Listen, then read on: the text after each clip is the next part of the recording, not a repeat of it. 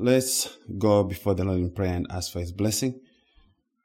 Dear Heavenly Father, Lord, we bless you again for this hour that you've granted us to come and hear about those things that really matter, the things of eternity, of salvation, of the justification of God's people on account of Christ and Christ alone. We pray, Lord, that you bless us with the hearing ears by your Spirit. We honor you, glorify you for all those that you've gathered to hear this message. May you grant them all they need to hear. We pray all these things in Jesus' name. Amen. All right. Good morning, everyone who has joined us online. We are in Romans chapter 3. Romans chapter 3, verses 19 to 27. Romans 3, 19 to 27, Paul says, "Now we know that whatever the law says, it says to those who are under the law, that every mouth may be stopped and all the world may become guilty before God. Therefore, by the deeds of the law, no flesh will be justified in his sight, for by the law is the knowledge of sin. But now the righteousness of God apart from the law is revealed, being witnessed by the law and the prophets, even the righteousness of God through faith in Jesus Christ to all and on all who believe. For there's no difference, for all have sinned and fall short of the glory of God, being justified freely by his grace through the redemption that is in Christ Jesus, whom God set forth as a propitiation by his blood, through faith to demonstrate his righteousness, because in his forbearance, God had passed over the sins that were previously committed, to demonstrate at the present time his righteousness, that he might be just and the justifier of the one who has faith in Jesus. Where is boasting then? It is excluded. By what law? Of works? No, but by the law of faith." Truthfully, you could have 4 or 5 messages just from those verses, because almost every line is a message of its own. But we'll do this the Berean way, the long way. Righteousness apart from the law. That's going to be our title. Righteousness apart from the law. And happy Mother's Day to all those that I had not already said. Happy Mother's Day too. But we are back to doing the Lord's business. Righteousness apart from the law. Apostle Paul, under Holy Spirit inspiration, has labored hard and long to give a diagnosis of the spiritual condition of all men in Adam. And it is amazing stuff for me to hear from someone who had said, writing to the Roman Christians, "I've been longing to come to you. I've been praying for you. But before I stop by, I just wanted to let you know about some things. Like, okay, I'm going to be coming to your house, but I'm going to give you 16 chapters of the things that we may be talking about when we get together." That's essentially what Paul is doing. I just wanted to write you this matter of the gospel so that we are on the same page. Yes, you are believers, but the gospel cannot be taken for granted. It cannot be assumed, because assumed gospel knowledge is one of the biggest problems in the church world. People assume that they have always known the gospel, always known Christ. And growing up hearing some things about Jesus does not mean that one heard the true gospel or they actually believe the true gospel. So do not assume that people know what the gospel is just because they go to church or they say Jesus or grace here and there. It is always safe to assume that they do not know the gospel. And yet, give them some benefit of the doubt. Because Paul is doing the same thing here. He has already addressed them as those who know the truth. But he is treating them as though they did not know the truth. So Paul assumes the Romans know the gospel. But he did not rest on his assumptions. He laid it out for them so that they would understand exactly what the issues were, just in case there were some who were in doubt or confused. Okay? So this is how Paul has opened his epistle in Romans 1. Let's go to Romans 1, verse 1 to 7. In Romans 1, verse 1 to 7, Paul has said, Paul, a bond servant of Jesus Christ, called to be an apostle, separated to the gospel of God, which he promised before through his prophets in the Holy Scriptures, concerning his Son, Jesus Christ our Lord, who was born of the seed of David according to the flesh, and declared to be the Son of God with power, according to the Spirit of holiness, by the resurrection from the dead. Through him we have received grace and apostleship for obedience to the faith among all nations for his name, among whom you also are the called of Jesus Christ, to all who are in Rome, beloved of God, called saints, grace to you and peace from God our Father and the Lord Jesus Christ. That's the gospel message. It's grace and peace to you who are beloved of God, from God the Father and our Lord Jesus Christ. That's God's message. So his gospel, he called it the gospel of God. And this gospel has particular content to it. And the content forms and holds the pillars or foundation of this message. It is not just a message from God. And surely is not a new message, but is the good news that God promised before through his holy prophets in the Holy Scriptures.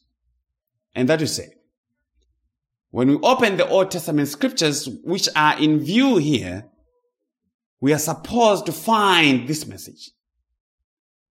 Or else we have not read or understood them correctly. We have to find this message because Paul says this message God promised through the Holy Scriptures and the Holy Prophets.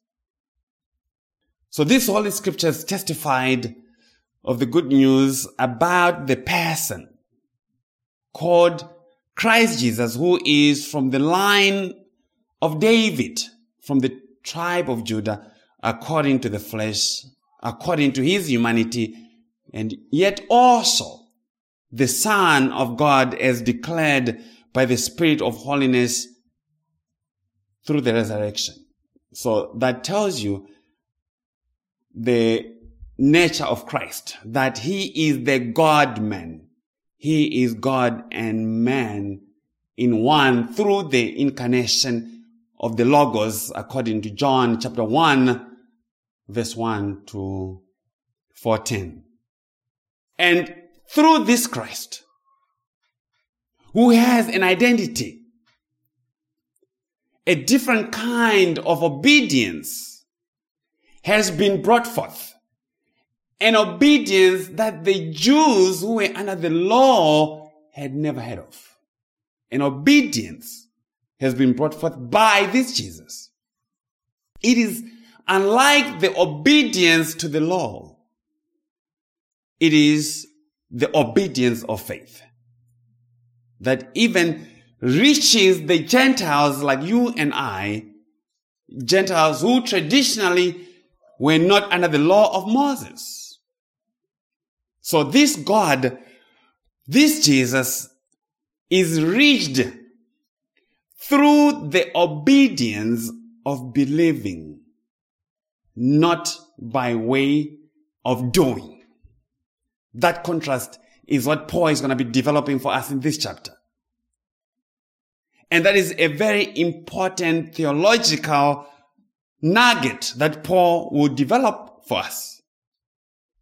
But the obedience of faith is not for all people, without exception.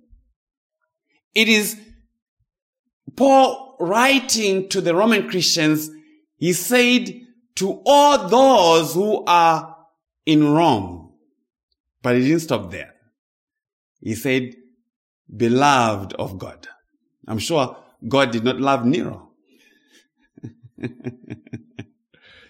It is for those who are the beloved of God, called saints, separated ones, holy ones. That's what saint means. It means you are holy, you are separated unto Christ by God. And to all these, God brings the message of grace and peace. So that is the essence of this message. Grace and peace to the saints who have been called of God and beloved of God.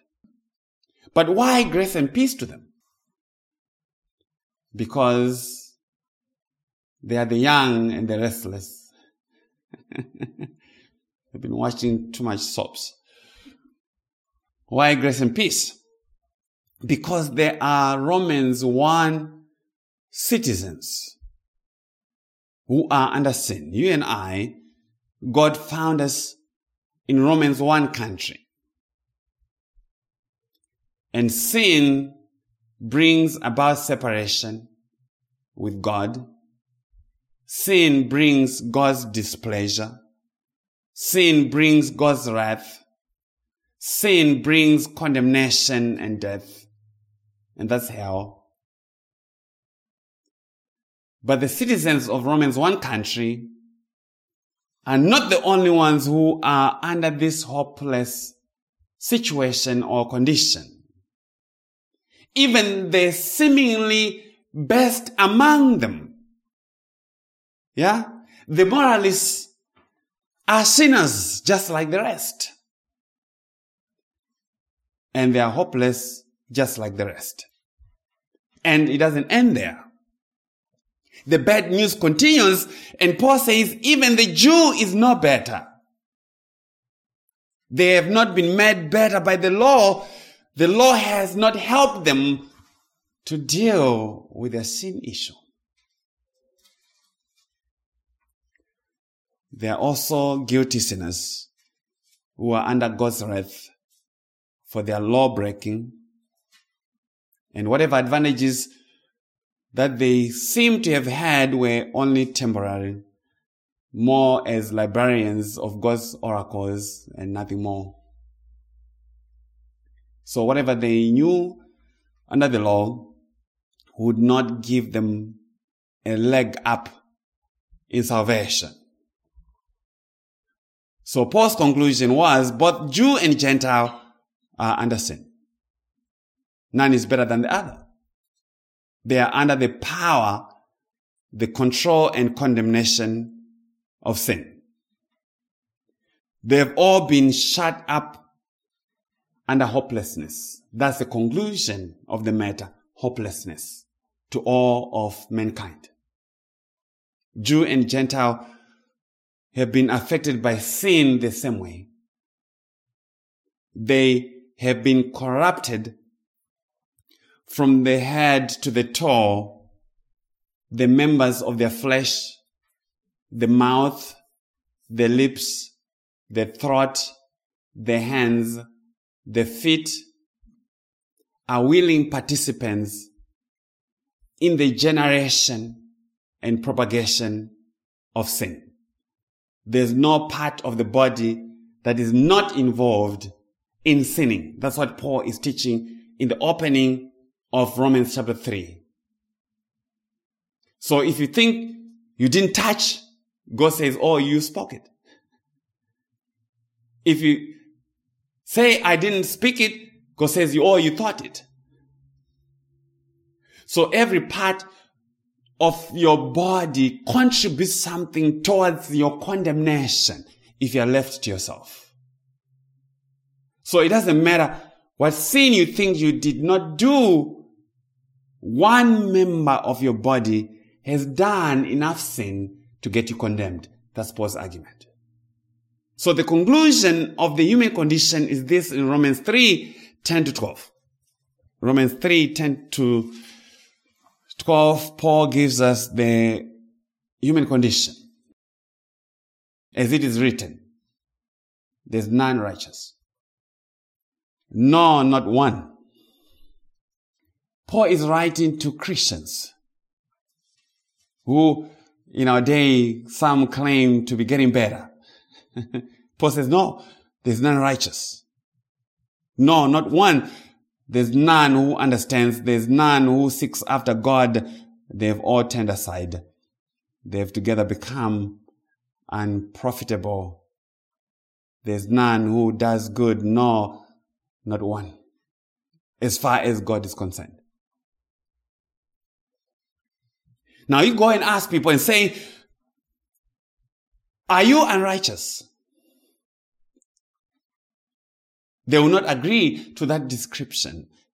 They will agree to having done some mistakes, some oops moments, which they are working through with some New Year's resolution, a little bit of yoga, yeah. But on the whole, they are otherwise very good people. They are otherwise very decent, righteous people. God says, no, that's not true. There's none righteous. No, not one. All have turned aside and have become unprofitable. And as I said in the previous message, unprofitable, there is the rendering of a fruit that is rotten.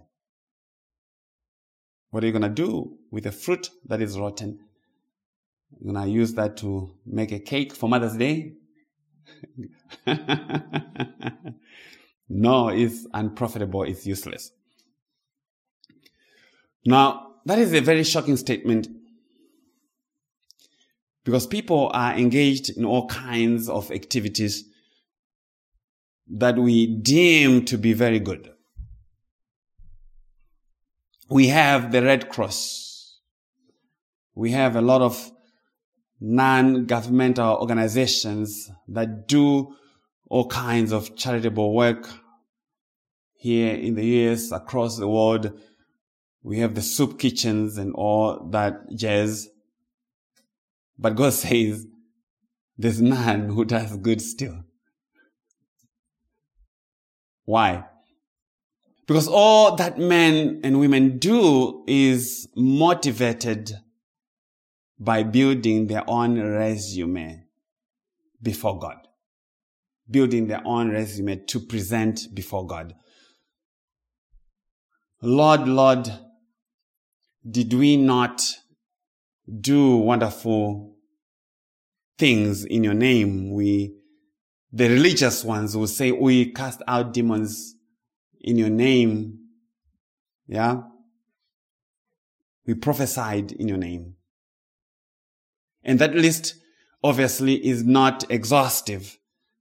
Jesus could have gone another 500 pages of the things that people are going to come and claim to have done for him as basis of righteousness.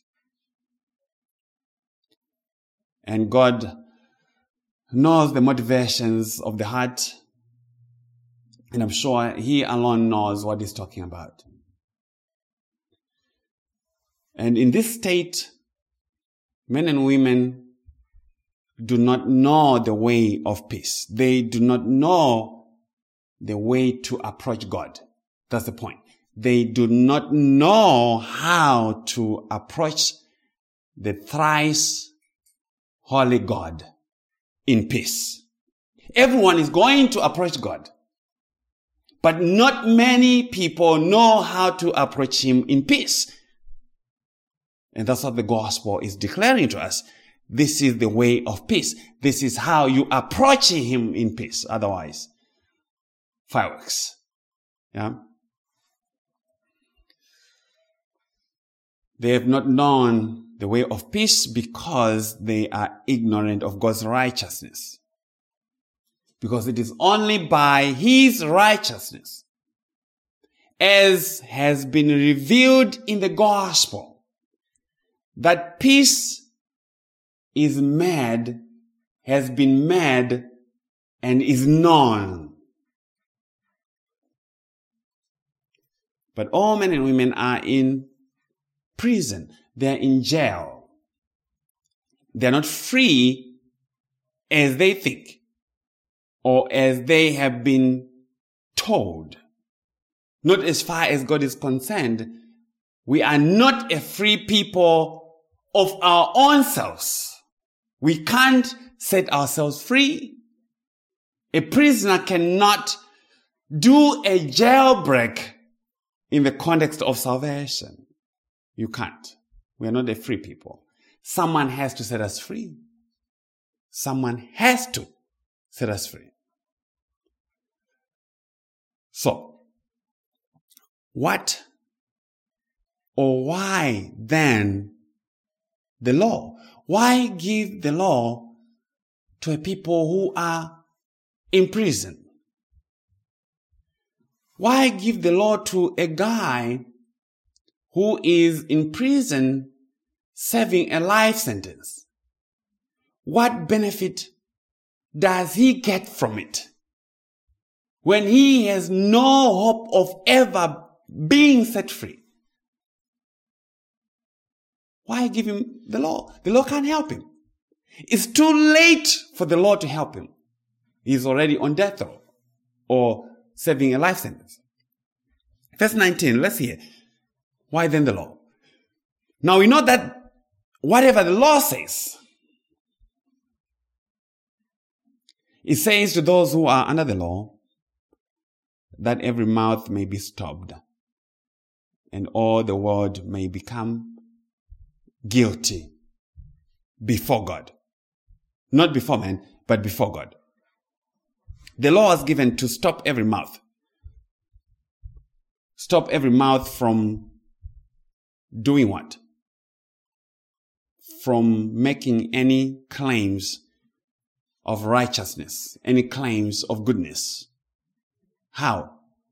By asking or demanding sinners to do something that they cannot do. That's how the law does it. It demands things that you are not able to do. And then it condemns you for not doing the things that you are not able to do. Yes, God does command people to do things beyond their ability to do. I see a lot of false teaching out there that says, well, if God demands something, then the assumption is people have natural ability to do it. No, not the God of the Bible. We should not think that just because God issued a command for something to be done, it automatically means or implies that humans have natural ability to do the same thing. This, of course, rubs people the wrong way because they begin to see the implication. And they'll say, oh, that is unjust. That is not fair. And it is not fair because they don't know who they're dealing with. They do not know the God who has revealed himself, his holiness and his righteousness. Yeah, they are ignorant of that God. So God did not give the law to make people righteous by it, but to do the very opposite, to find them guilty and condemn them. In other words, the law was given to leave us in a very helpless situation as prisoners to sin and death. A condition that none was and is able to redeem themselves from. So this design was by God. It was neither random nor reactionary on the part of God. Because God had a bigger purpose with the law. God was working something in the matter of salvation. So the coming and giving of the law is just one part of the big puzzle of God's purpose in Christ. God had to make us guilty before Him. And when you are guilty, where do you belong? I just read a story this morning. It's a funny story. In Texas, a guy broke into someone's house and stole a lawnmower. And then he was caught mowing the yard of the victim, the person from whom they stole the lawnmower. And when the cops wanted to apprehend him, he ran away with the lawnmower. You can go look for it. The guy is guilty. And the cops are looking for him because that's the law. Okay? It doesn't matter what. The fact that he was mowing the yard of the guy from whom he stole the mower is not going to help his situation. He's going to be charged. He's going to be charged for theft. Yeah? So when you steal, you belong to jail. When you sin, you belong to jail. And if you should come out of prison, how will that happen? You must make the payment to make satisfaction for your sin. Payment has to be made somehow. Someone has to pay. But is that something that a sinner can do by themselves? In other words, is a sinner able? Are they capable of producing righteousness by the very law that condemns them? Because if you have to produce righteousness, you have to go back to the law. The very law that condemns you is the law that you are supposed to use to produce righteousness. Oh, I wish people could understand this. No, if you're a prisoner, you cannot produce righteousness by the very law that condemns you. The law continues to demand the same standard of performance, of perfection. It never graduates from this function with respect to sinners. The law never graduates from this function. The law never lowers its standard. Never. Never. It always upholds it. So people will say, oh no, because of grace now we can do the law. No, we can't do the law. Our law keeping still remains in Christ. We can't do the law because the law still demands perfection. So by the law, God has effectively shut the mouths of all people. He has removed all grounds of boasting. But the self-righteous, though condemned, will not stop thinking that they are righteous. Why? Because they are not hearing and listening to God's own arguments about the matter. Establishing your own righteousness is the heart or essence of self-righteousness. Self-righteousness is just looking to yourself and saying, I don't think I'm that bad. At least Grandma told me. Self-righteousness is a refusal to submit to God's own righteousness that has been revealed through the gospel. So what's the conclusion in this respect? Verse 20 of Romans 3. Therefore, by the deeds of the law, no flesh will be justified in his sight. For by the law is the knowledge of sin. By the deeds of the law, that is, by the deeds of the flesh, in obedience to the law, will no man, no person be justified in God's sight, will be declared as a holy and righteous person in his sight. Yes, people can be justified in their own eyes. They can feel righteous in their own eyes and the eyes of others. But that's not how God measures or judges the matter. He says no flesh will be justified in his sight.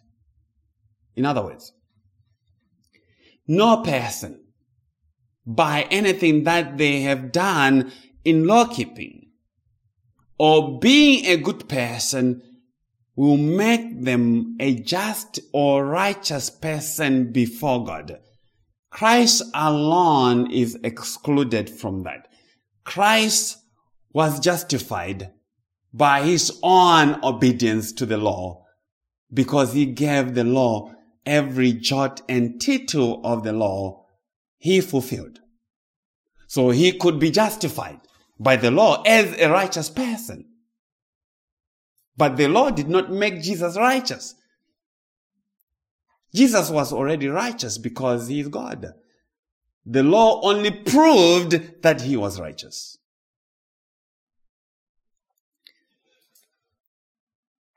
So this kind of teaching is an offense to those who think are trying and have dedicated their lives to being righteous in themselves. People are trying, or give people something to do about salvation, or they'll try. But this message they will not receive. But why do people think that they can be justified by works or by the works of their flesh? Because deep inside, everyone knows that they are sinners. Romans 1 and 2 have taught us that. And naturally, we want to do things, hopefully, that will tip the scale. We know we've done a number of bad things. And we try to make up for the bad deeds. And hopefully, if we can just do a little bit more and just tip, like we have with the elections, if you can just make it above 50%, 50 point, then you've won. 50-something% is not really winning an election, people. Because almost half of the people did not vote for you. But that's how people think. We have a sliding scale of righteousness, whereas God has an unbendable scale. Okay. So much of religion is about tipping the scale with the weight of self-righteousness.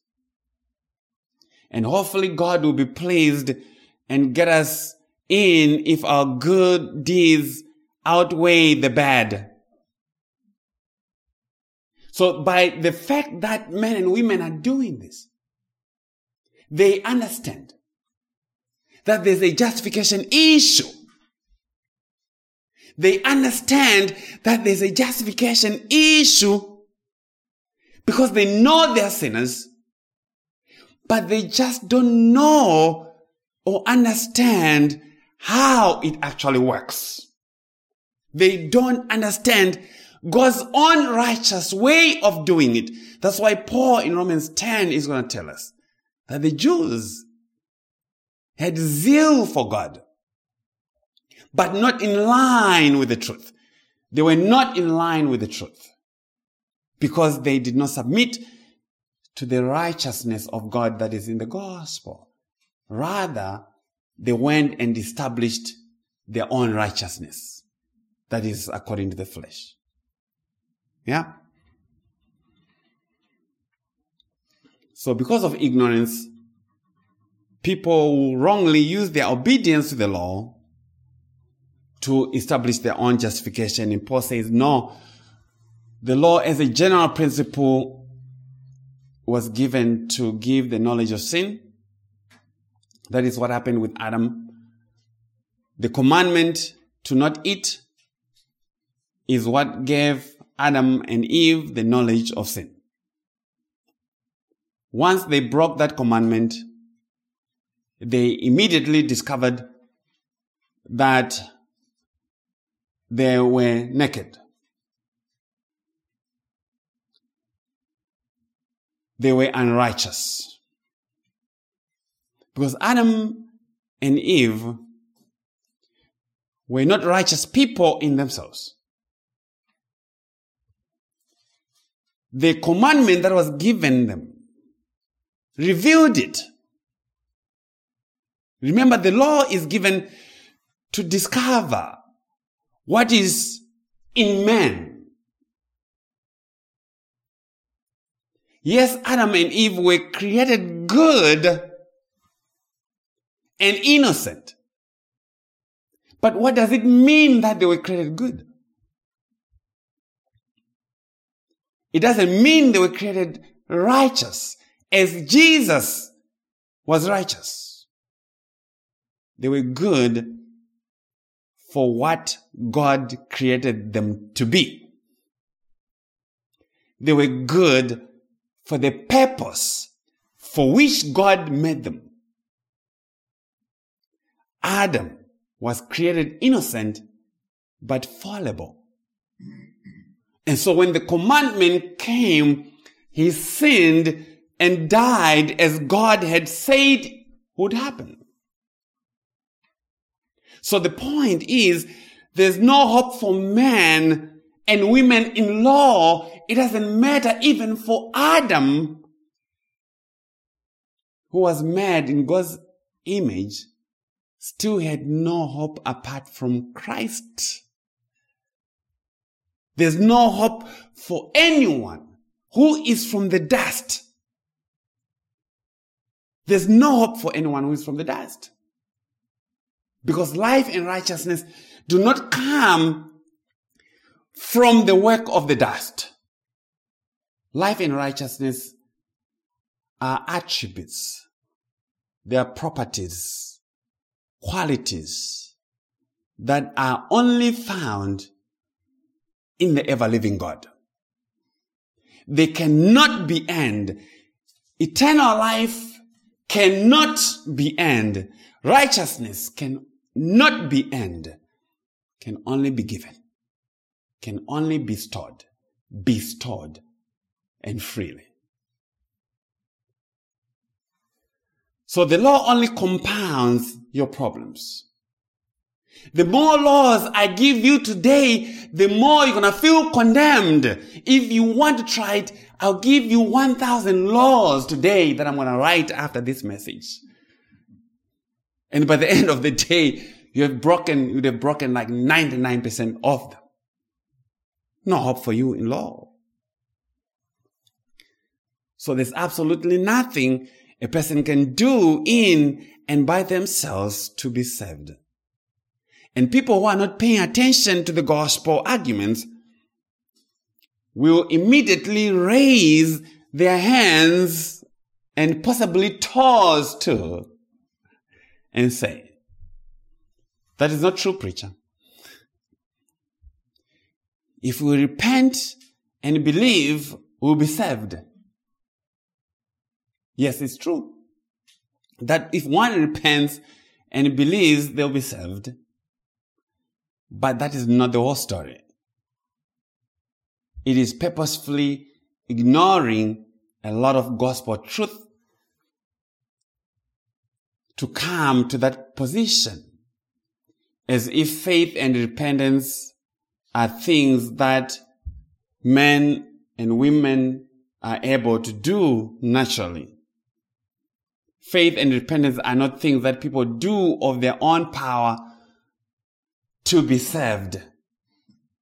You cannot do anything to be saved. There's nothing that you can do to be saved. Only Christ did something for you to be saved. You can't do anything to be saved. Because Paul has just told you, by the deeds of the flesh, no man shall be saved. Faith and repentance are caused by God. They are gifts of God worked in the redeemed by the Holy Spirit. They are not natural to us. They are not natural to those whose mouths have been stopped and found guilty. They are not natural to the Romans 1 citizens. So how do we get from that? How do we get from that state that Paul has described to be called the children of God? How do we come out of Romans 1 country to be called the saints of God, righteous people? How do we get from that and lay claim to eternal life, to God's inheritance? False religion will come, and it will come with a lot of Bible verses and say, this is what you ought to do. Once they say that, you know they lie. This is what you ought to do. You usually want to come and join our church. That's going to be the first step. Okay? Tick. You need to get baptized. Number 2, or rebaptized or rededicate your life to Jesus if you have been backsliding in the past few years. And then get back on your tithing schedule. Okay? You need to make a commitment to Jesus. You need to have a one-on-one with our pastor. You need to make a covenant with us. And then you shall be in good standing. That's how they've answered it. That's how it's been preached this morning. But that's not God's formula of dealing with the issue. That's not God's way of doing it. Now, let us hear God's way. Verse 21 of Romans 3.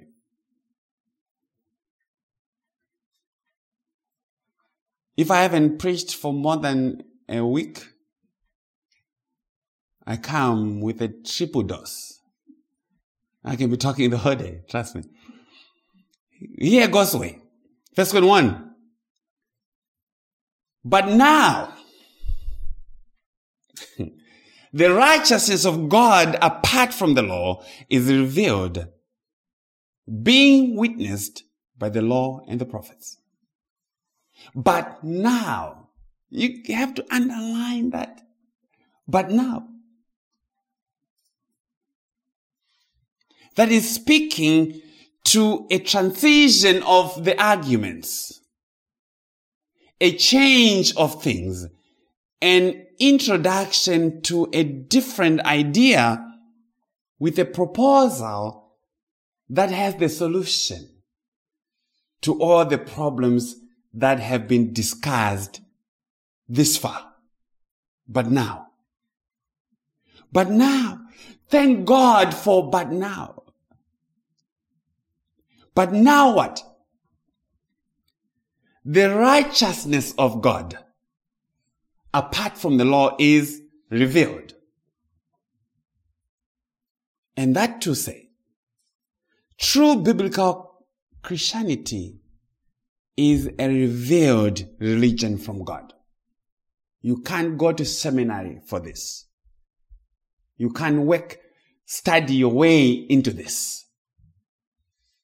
It's revealed by God. But now, the righteousness of God apart from the law is revealed.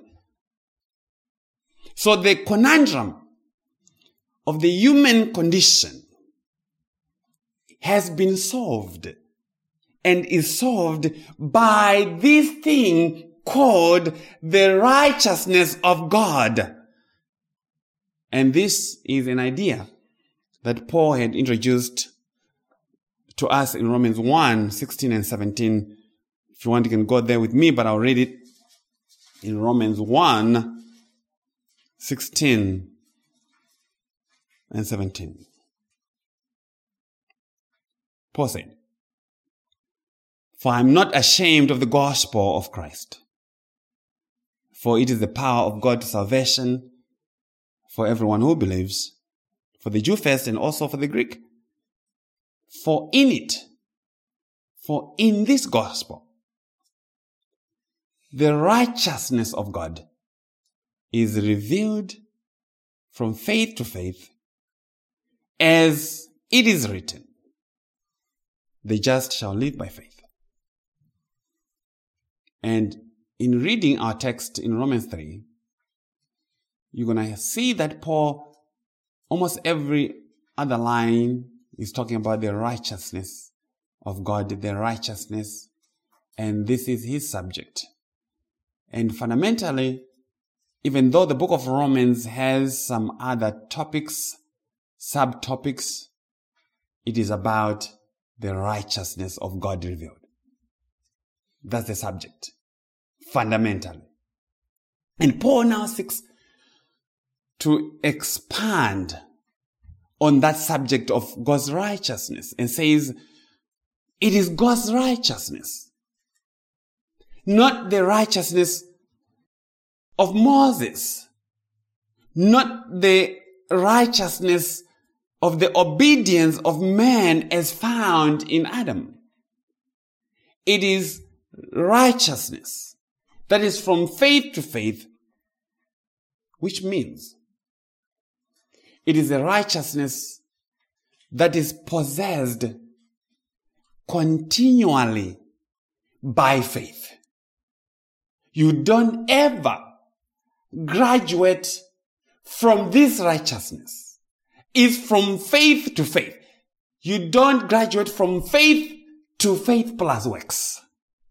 It remains the same because that righteousness is unchangeable. And Paul says this righteousness is revealed, and that means it is unknown naturally by the minds of men and women. As I said, you cannot meditate or Kabbalah yourself into this kind of righteousness. God must bring one to its understanding and its possession. God must initiate the bringing of that righteousness and the possession of it. Faith alone is what evidences that you possess this righteousness.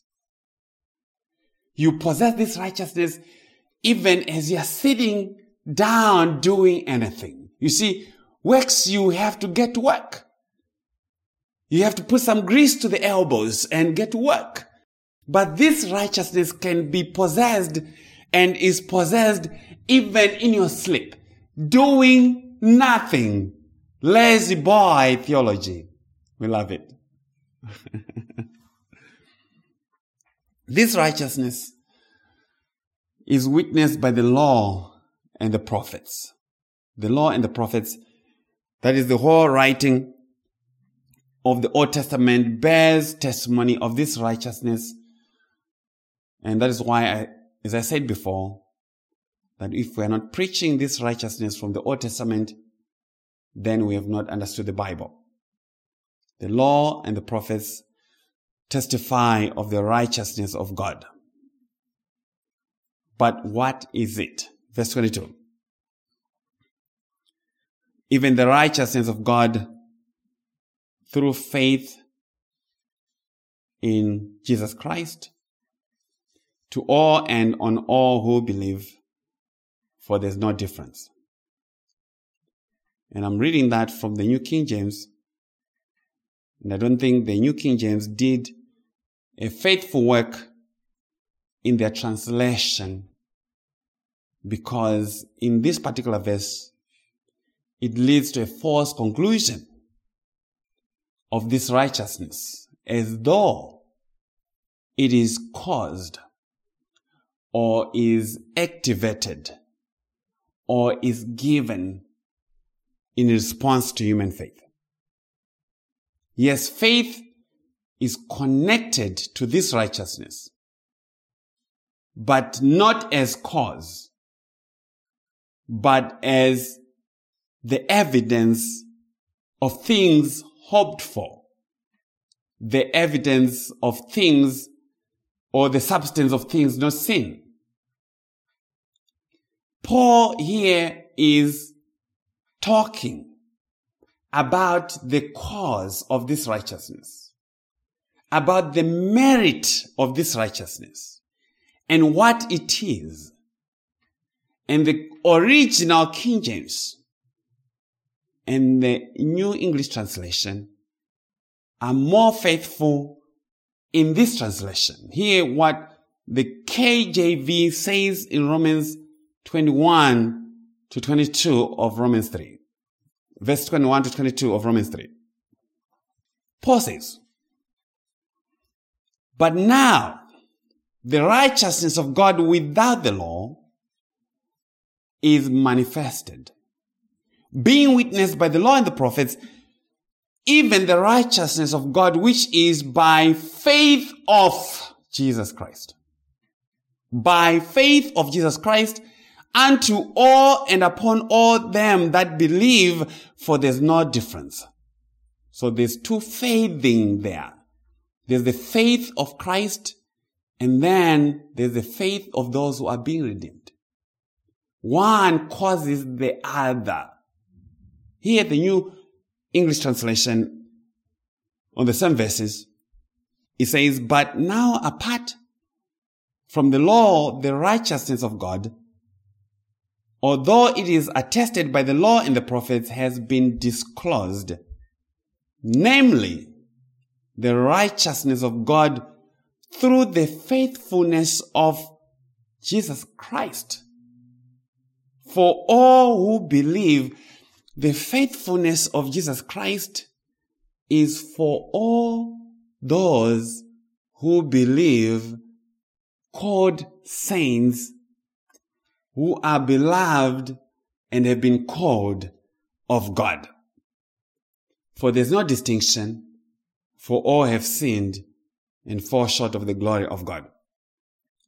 So what we need to make a distinction of here is believing is a fruit of possessing this righteousness.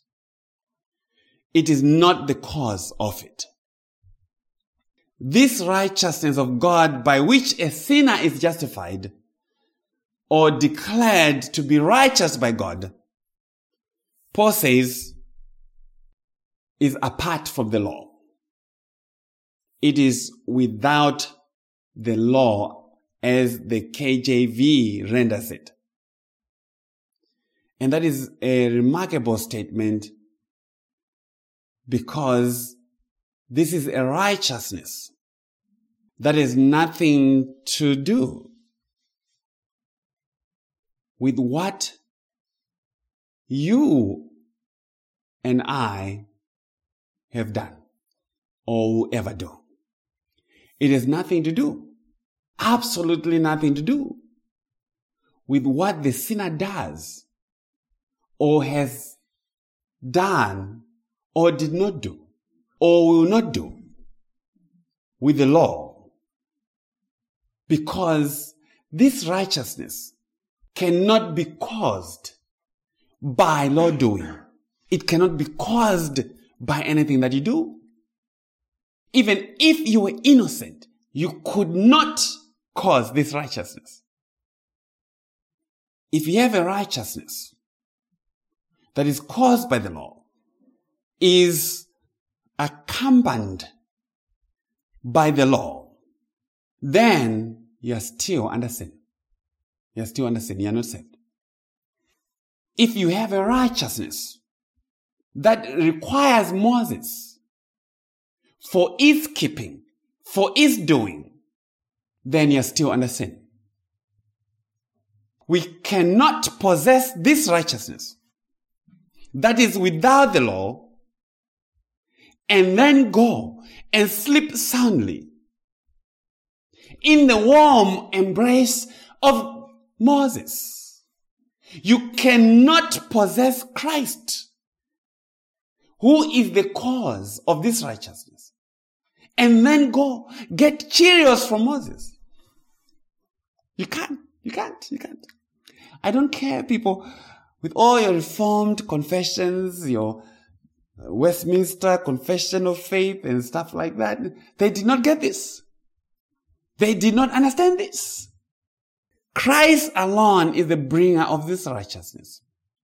And you can't mix this righteousness with the righteousness of the law. You cannot mix them. The moment that you mix them, you have a false gospel.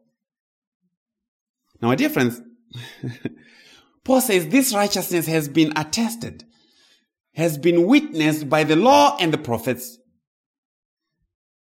That is what Moses witnesses. Moses testifies of the righteousness. He does not cause it. So how does Moses witness of this righteousness? Let's go to John 5. John 5, 44 to 47.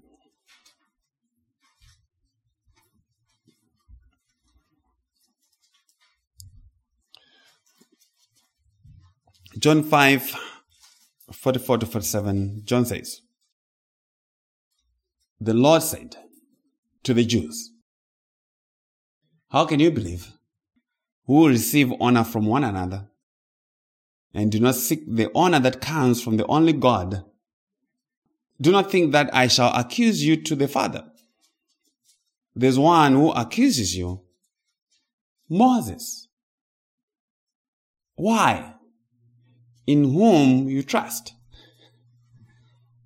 People trust Moses. People trust their law keeping. That's what Jesus is saying. Verse 46. For if you believed Moses, if you actually believed what Moses was saying, you would believe me. For he wrote about me. But if you do not believe his writings, how will you believe my words? Moses, the law, wrote about Jesus. Moses wrote about the righteousness of God, who is Christ. The righteousness of God is the person of Jesus. Revealed. Christ is the righteousness of God that has been revealed now by the gospel. So when we go to read the writings of Moses and the law, we should find Christ, even the very 10 commandments, the witness of Christ. The 10 commandments, they bear witness of Jesus if we understand them correctly. They are not for you and I to try and do to be made righteous before God. Hear this again let's go back to Romans 3, verse 21 and 22. I'm going to be reading from my NET again. But now, apart from the law, the righteousness of God, although it is attested by the law and the prophets, has been disclosed. Namely, the righteousness of God through the faithfulness of Jesus Christ for all who believe. For there is no distinction, for all have sinned and fall short of the glory of God. So what is Paul saying? Paul is saying our gospel must be apart from the law. You have to make the distinction. It has to be apart. And yet much of what is called gospel, and righteousness always has Moses added. You hear Christ plus Moses. It is Christ plus keeping of the 10 Commandments. And then they have this trick to say, oh, the law is eternal. Yeah, it's a very important trick that they use to try and bind you back to Moses. Yes, it feels righteous. It feels righteous to ignorant people. But that is not God's gospel. God's gospel is apart from the law. Did you hear that? It is apart from the law. Righteousness apart from the law. How do you have righteousness apart from the law? Because it is righteousness that is done by another. The law by its nature demands that you perform. That's what the law demands.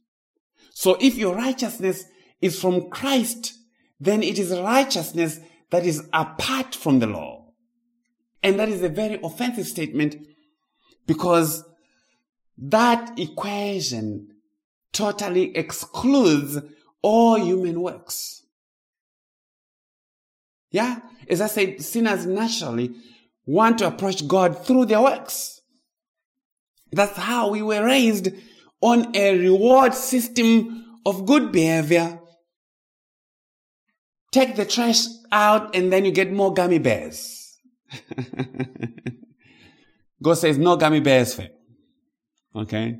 Still, take the trash out. So how does this righteousness come? Again, verse 22. Namely, the righteousness of God through the faithfulness of Christ Jesus for all who believe. For there's no distinction, for all have sinned and fall short of the glory of God. This righteousness of God is through the faithfulness of Jesus Christ.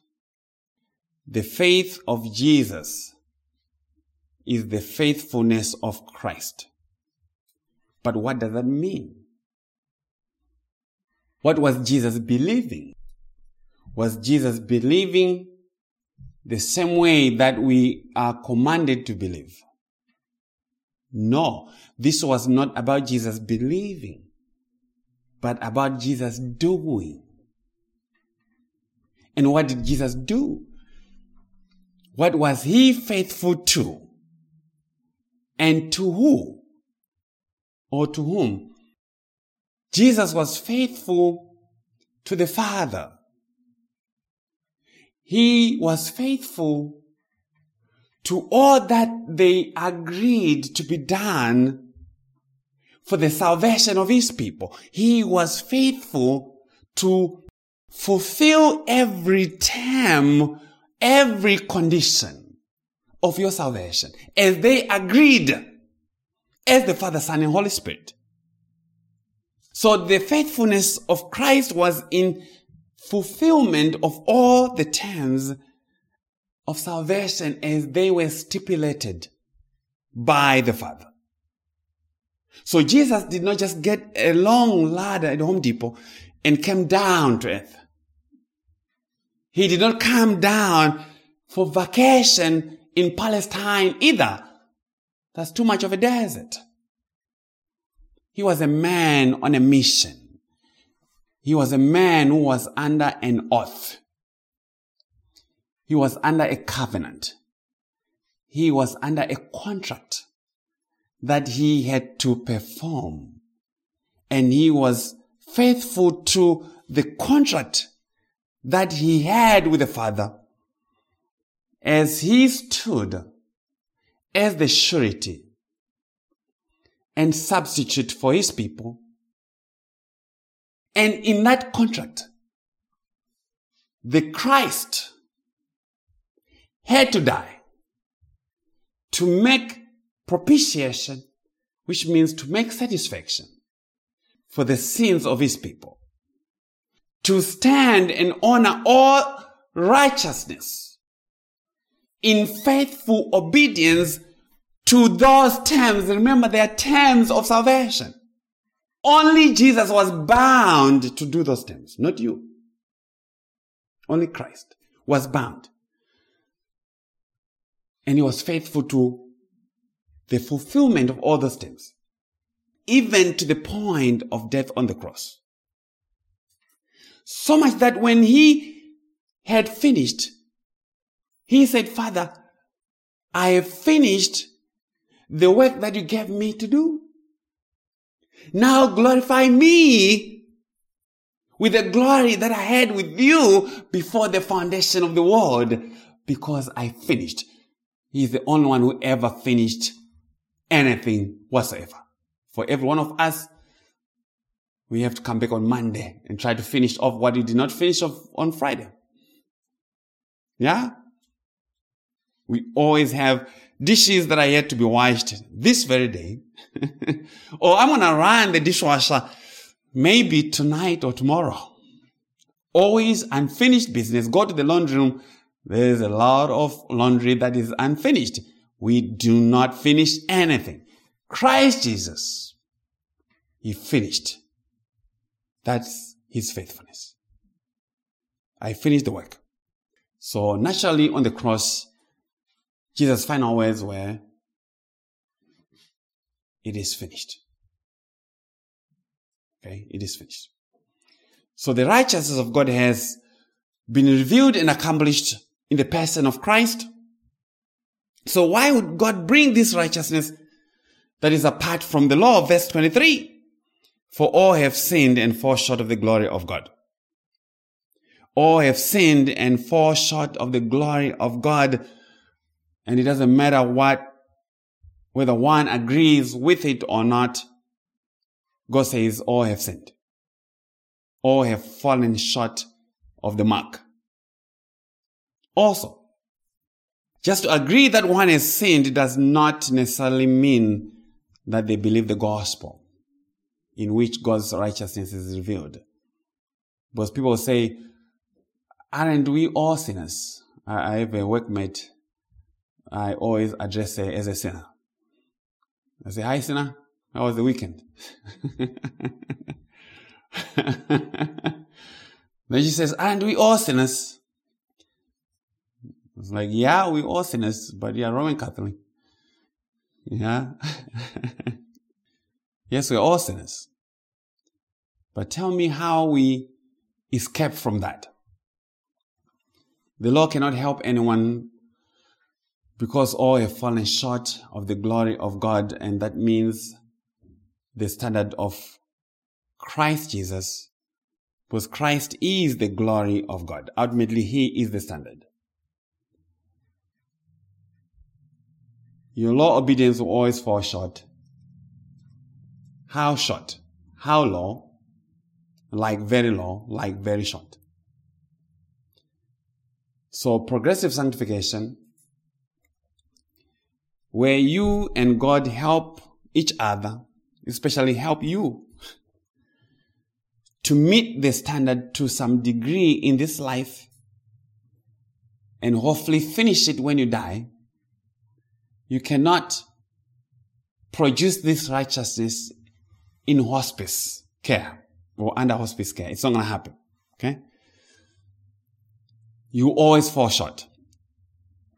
If you can progress to 85% righteousness, what is stopping you from getting to 98%, to 99.9%, and then eventually to 100%?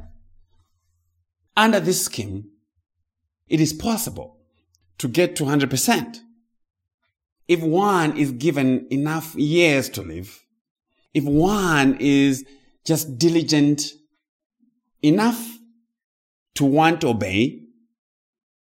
But the text is teaching us that the righteousness of God is unreachable no matter how many years you've been given to live.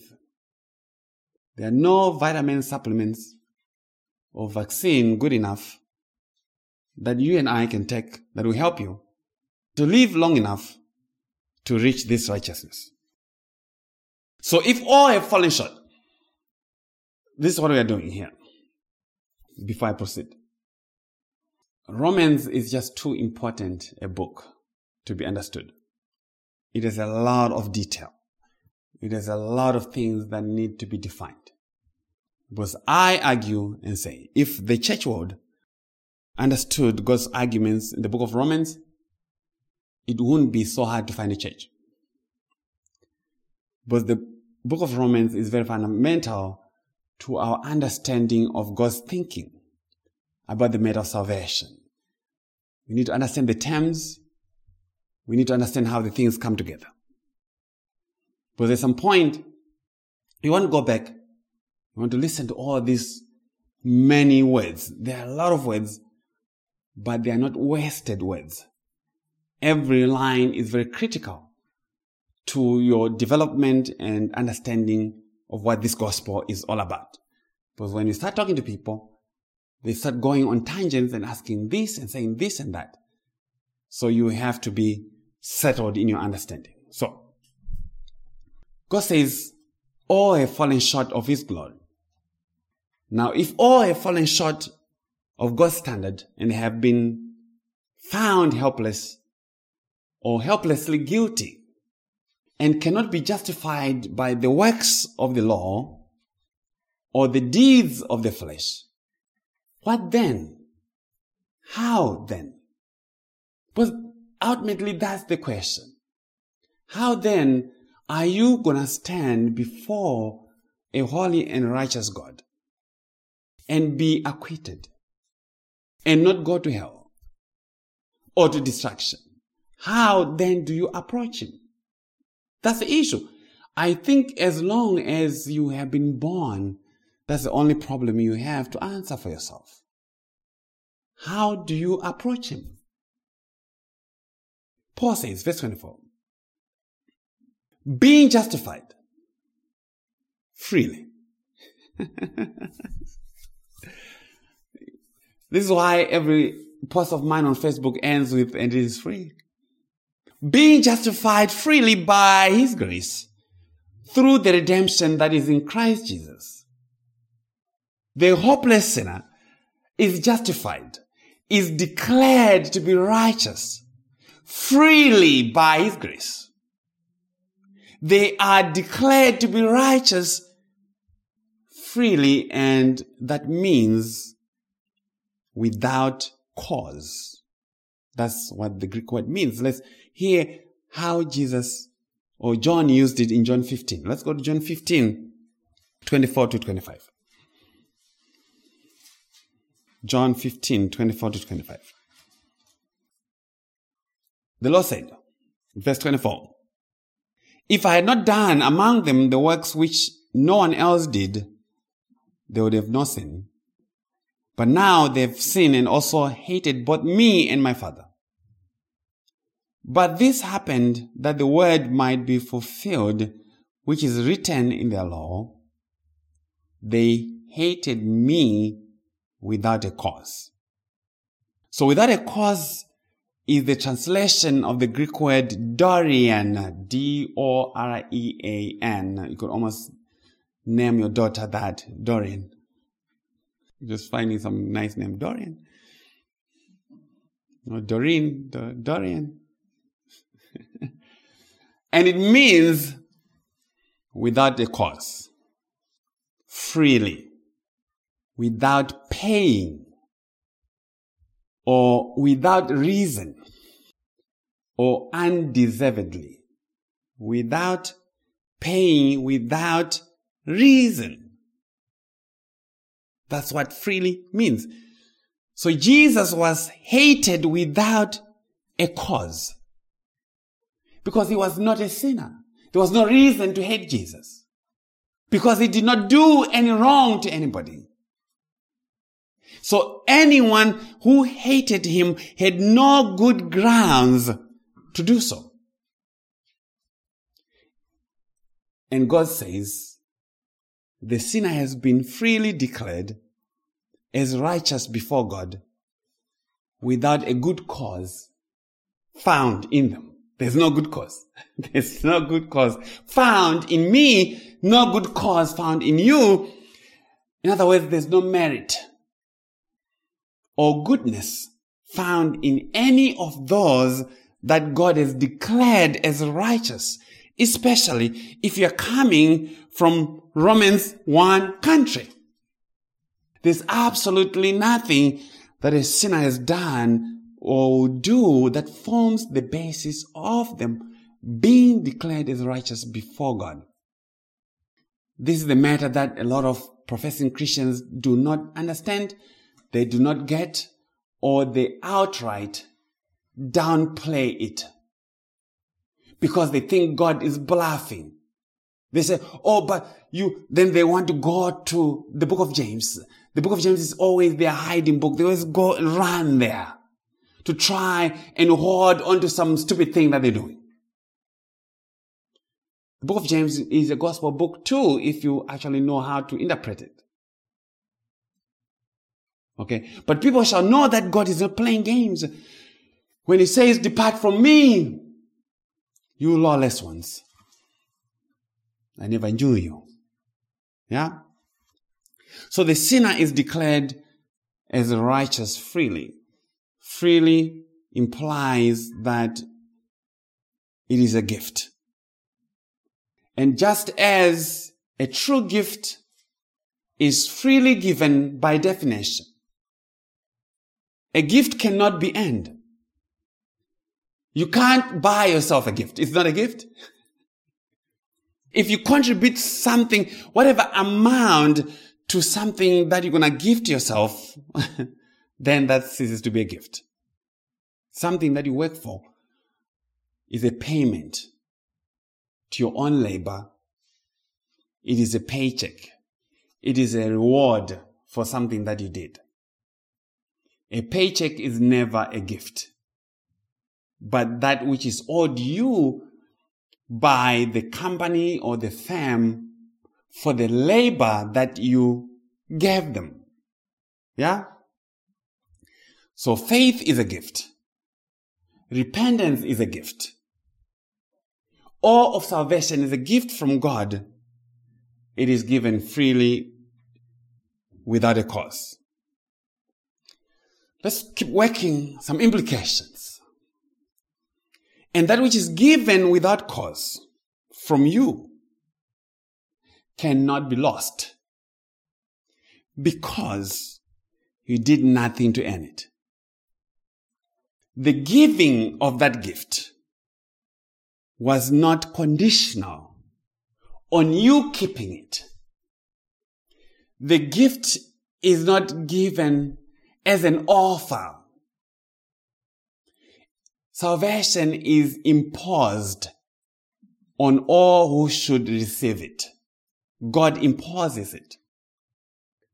I know impose is a bad word for those who like to condition salvation, but it is a very appropriate word.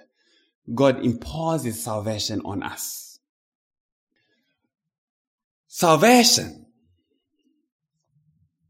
is not a gift that you and I are able to keep. We cannot keep salvation.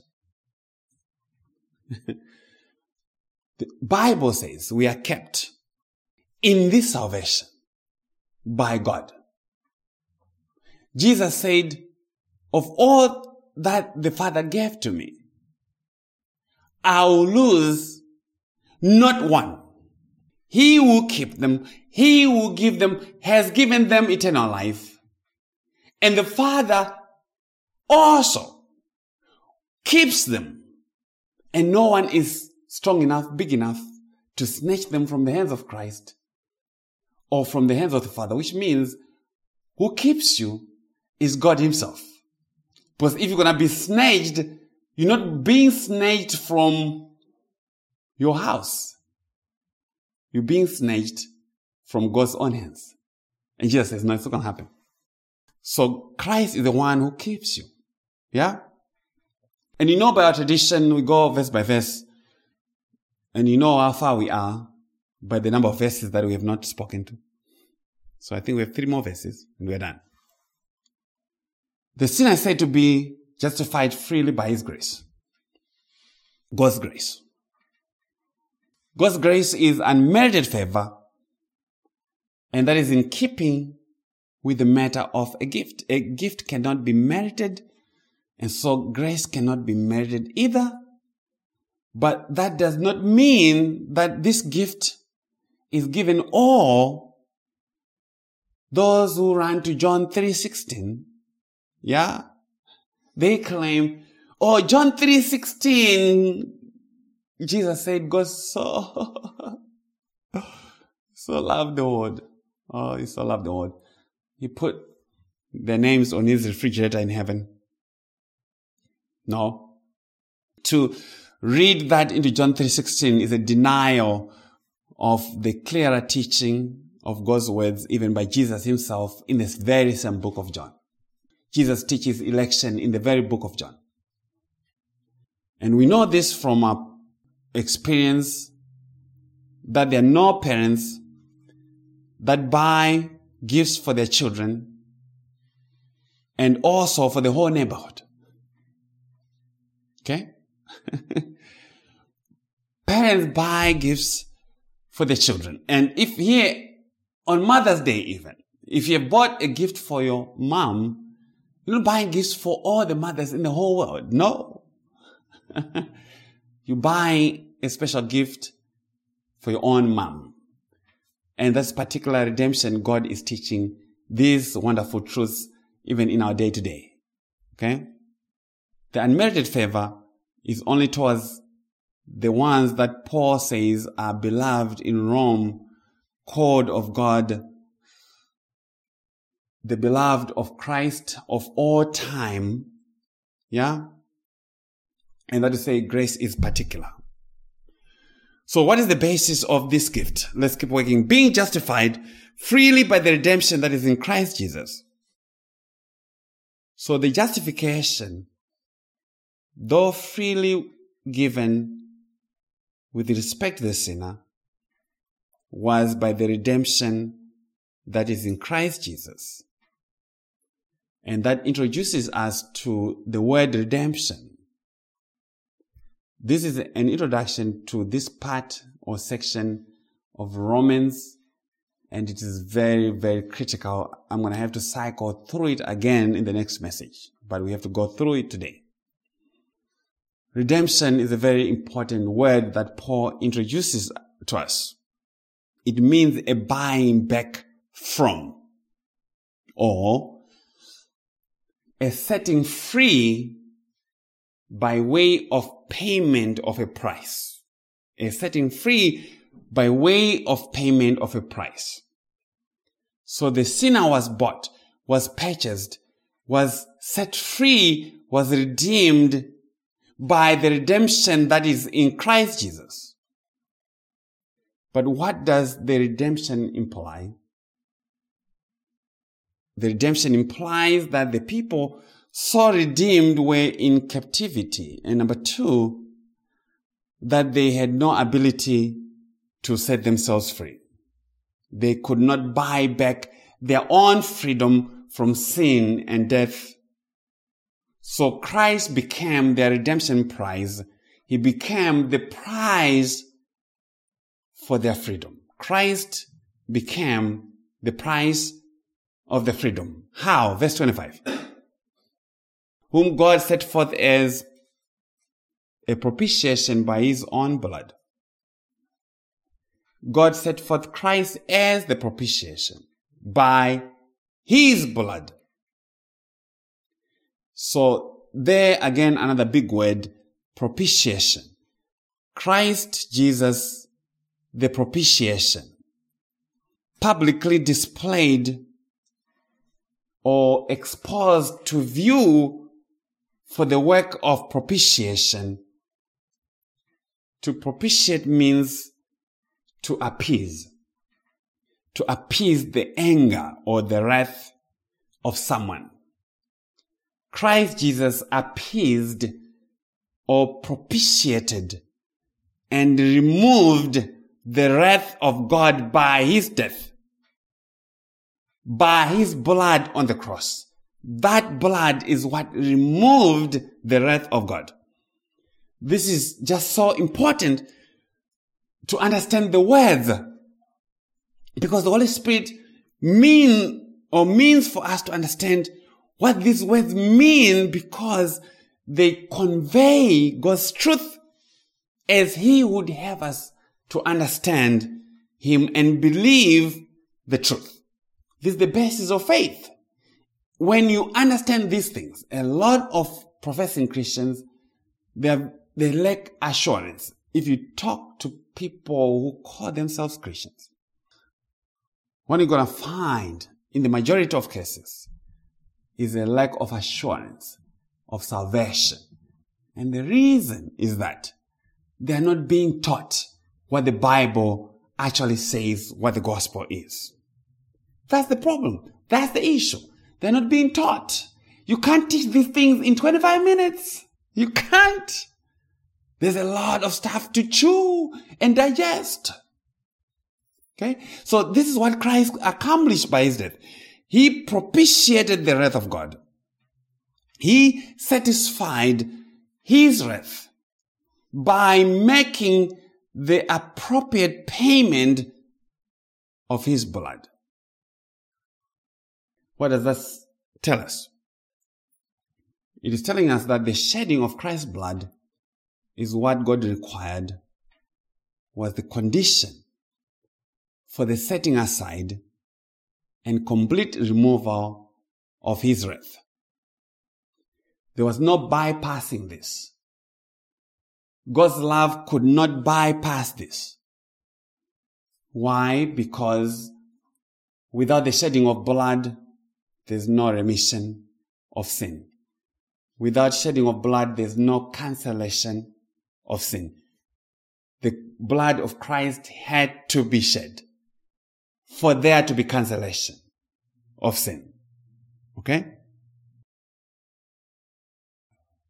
So Christ was displayed at his death as the mercy seat. The New English Translation, like I said, we're going to have to go back to this because it's so important. I'm introducing you to the ideas. The New English Translation says this in verse 25. God publicly displayed Him at His death as the mercy seat, accessible through faith.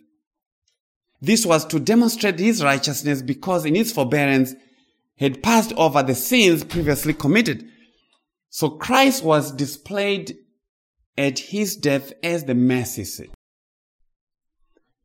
Your King James or New King James will say as propitiation. The NET and other translations will say the mercy seat. And the Greek word translated there is hilasterion. And that speaks to the covering that was on the Ark of the Covenant, on which the blood of the sacrifice was sprinkled on the Day of Atonement. We're going to go at length in our next teaching. And Paul says by the Holy Spirit, Christ's blood is that blood that has been put on the mercy seat. And the merits of His blood covers the condemnation, the testimony that was carried by the Ark of the Covenant. Because remember, in the Ark of the Covenant, yes, there were three things there: the manna, the rod of Aaron, and also the 2 tablets of stone. The 2 tablets of stone, representing the law, represented the condemnation. So if you would come and touch the Ark of the Covenant, what killed you was not the rod of Aaron. What killed you was not the manna. What killed you was the law testimony that was there. That's what needed to be covered by the blood that was sprinkled on the mercy seat.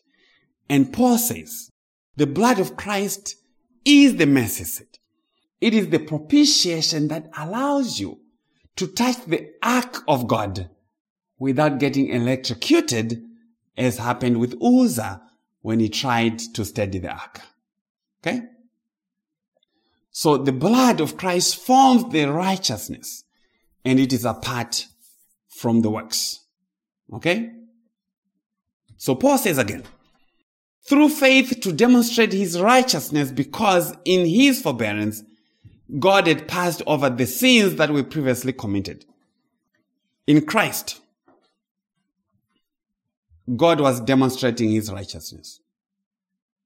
And through faith, God demonstrates not our own righteousness, but his righteousness. So which means proper faith looks to his righteousness. It brings the testimony of his righteousness. Proper faith does not talk about you and your righteousness. It talks about his righteousness. Let's define faith again some more. This is important. True faith speaks to and beholds the righteousness of another. And Paul says God had been forbearing with the children of men, not bringing his judgment on them, not bringing his judgment immediately because of their sin. And he did this by passing over the sins that were previously committed. And that does not mean any could be saved apart from a proper payment. No, he passed them over only in the matter of delaying the judgment of them, because God was unfolding his whole purpose and solution for their sins in the appearing of Christ. God always had his eyes on Christ as the only solution. Because God does not just forgive sin. God does not forgive sin. Period. And this will drive people crazy. Like, no, God does not forgive sin. Sin has to be paid. So, that's why Christ came. Christ paid by his blood. And our sins are freely forgiven. Not by just saying, oh, come here, Katie, I'm going to give you a hug. They're freely paid and forgiven because someone already paid. People who go to hell will go to hell because their sins were not paid. And Paul is going to develop that and explain to us that understanding of how God purposed to do the matter of salvation. Okay? So God cannot forgive sin without payment. That's the point that I'm trying to get you to understand. But why was God long-suffering? I think I have 5 more minutes. Why was God long-suffering? To demonstrate at the present time, verse 26, his righteousness, that he might be just and the justifier of the one who has faith in Jesus. God was long-suffering towards sinners and not sending them to hell because he had the way of dealing with the issue that he was to reveal in and by the person of Christ. So at this present time, in the time of the appearance of Christ, in the time of the death of Christ, God was demonstrating his righteousness in the person of Christ, in that sin must be paid for, and it must be paid for through the God-approved way, God-approved high priest and sacrifice. It must be paid for by way of death. His justice must be met. And as I said, God could not just pass over our sin by just winking his eyes, because that would be contrary to his holiness and righteousness. So the righteousness that God has demonstrated in this present time is by way of the forgiveness of sins through the work of a substitute. God's way of salvation honors both his justice and his love. Yeah? So, now Paul draws another necessary or implied conclusion, especially for the Jew who rested and boasted in the law in verse 26 and that's verse 27, sorry. And that's our last verse. He says, where is boasting then? It is excluded. By what law or by what principle? Paul asks and says, is it by the principle of works? And he answers and says, no, but by the law of faith. So all this is working towards something here, the matter of boasting. There's a way that excludes all manner of boasting. And what is that principle? What is that way? Because the law cannot exclude boasting, because it requires you to do it. So if you contribute anything towards your salvation, by anything that you do, you have room, you have grounds to boast. Even if it's 1%, you have room for boasting. You had something to kick in. And if you contributed anything, whatever it is, people, please, you're going to boast. And God will not take any boasting. So his way excludes all manner of boasting. And what is that way? It is by the principle of faith. And in what way does faith exclude boasting? I have this underlined in my notes. Because faith is an acknowledgement that one is righteous only by the righteousness of another. Faith contributes nothing to salvation because faith itself, as we said, is a gift of God. So, in conclusion, this is the thinking around this matter. God has purposefully shut up all men and women under sin. It is plan. It was not by accident. Sin was never an accident. People try to explain things away to protect God. There's no need to protect God. He has shut up all men and women to make them guilty, so that none would open their mouth and start chirping about how good they are before him. And God used the principle of the law to that effect, which law demands impossible performance from sinners. And in that state of helplessness, God then comes and says, this is the purpose of the law. Don't think there's any righteousness to come from what you do yourself or trying to obey what the law says. A righteousness has been revealed. A but now moment has happened.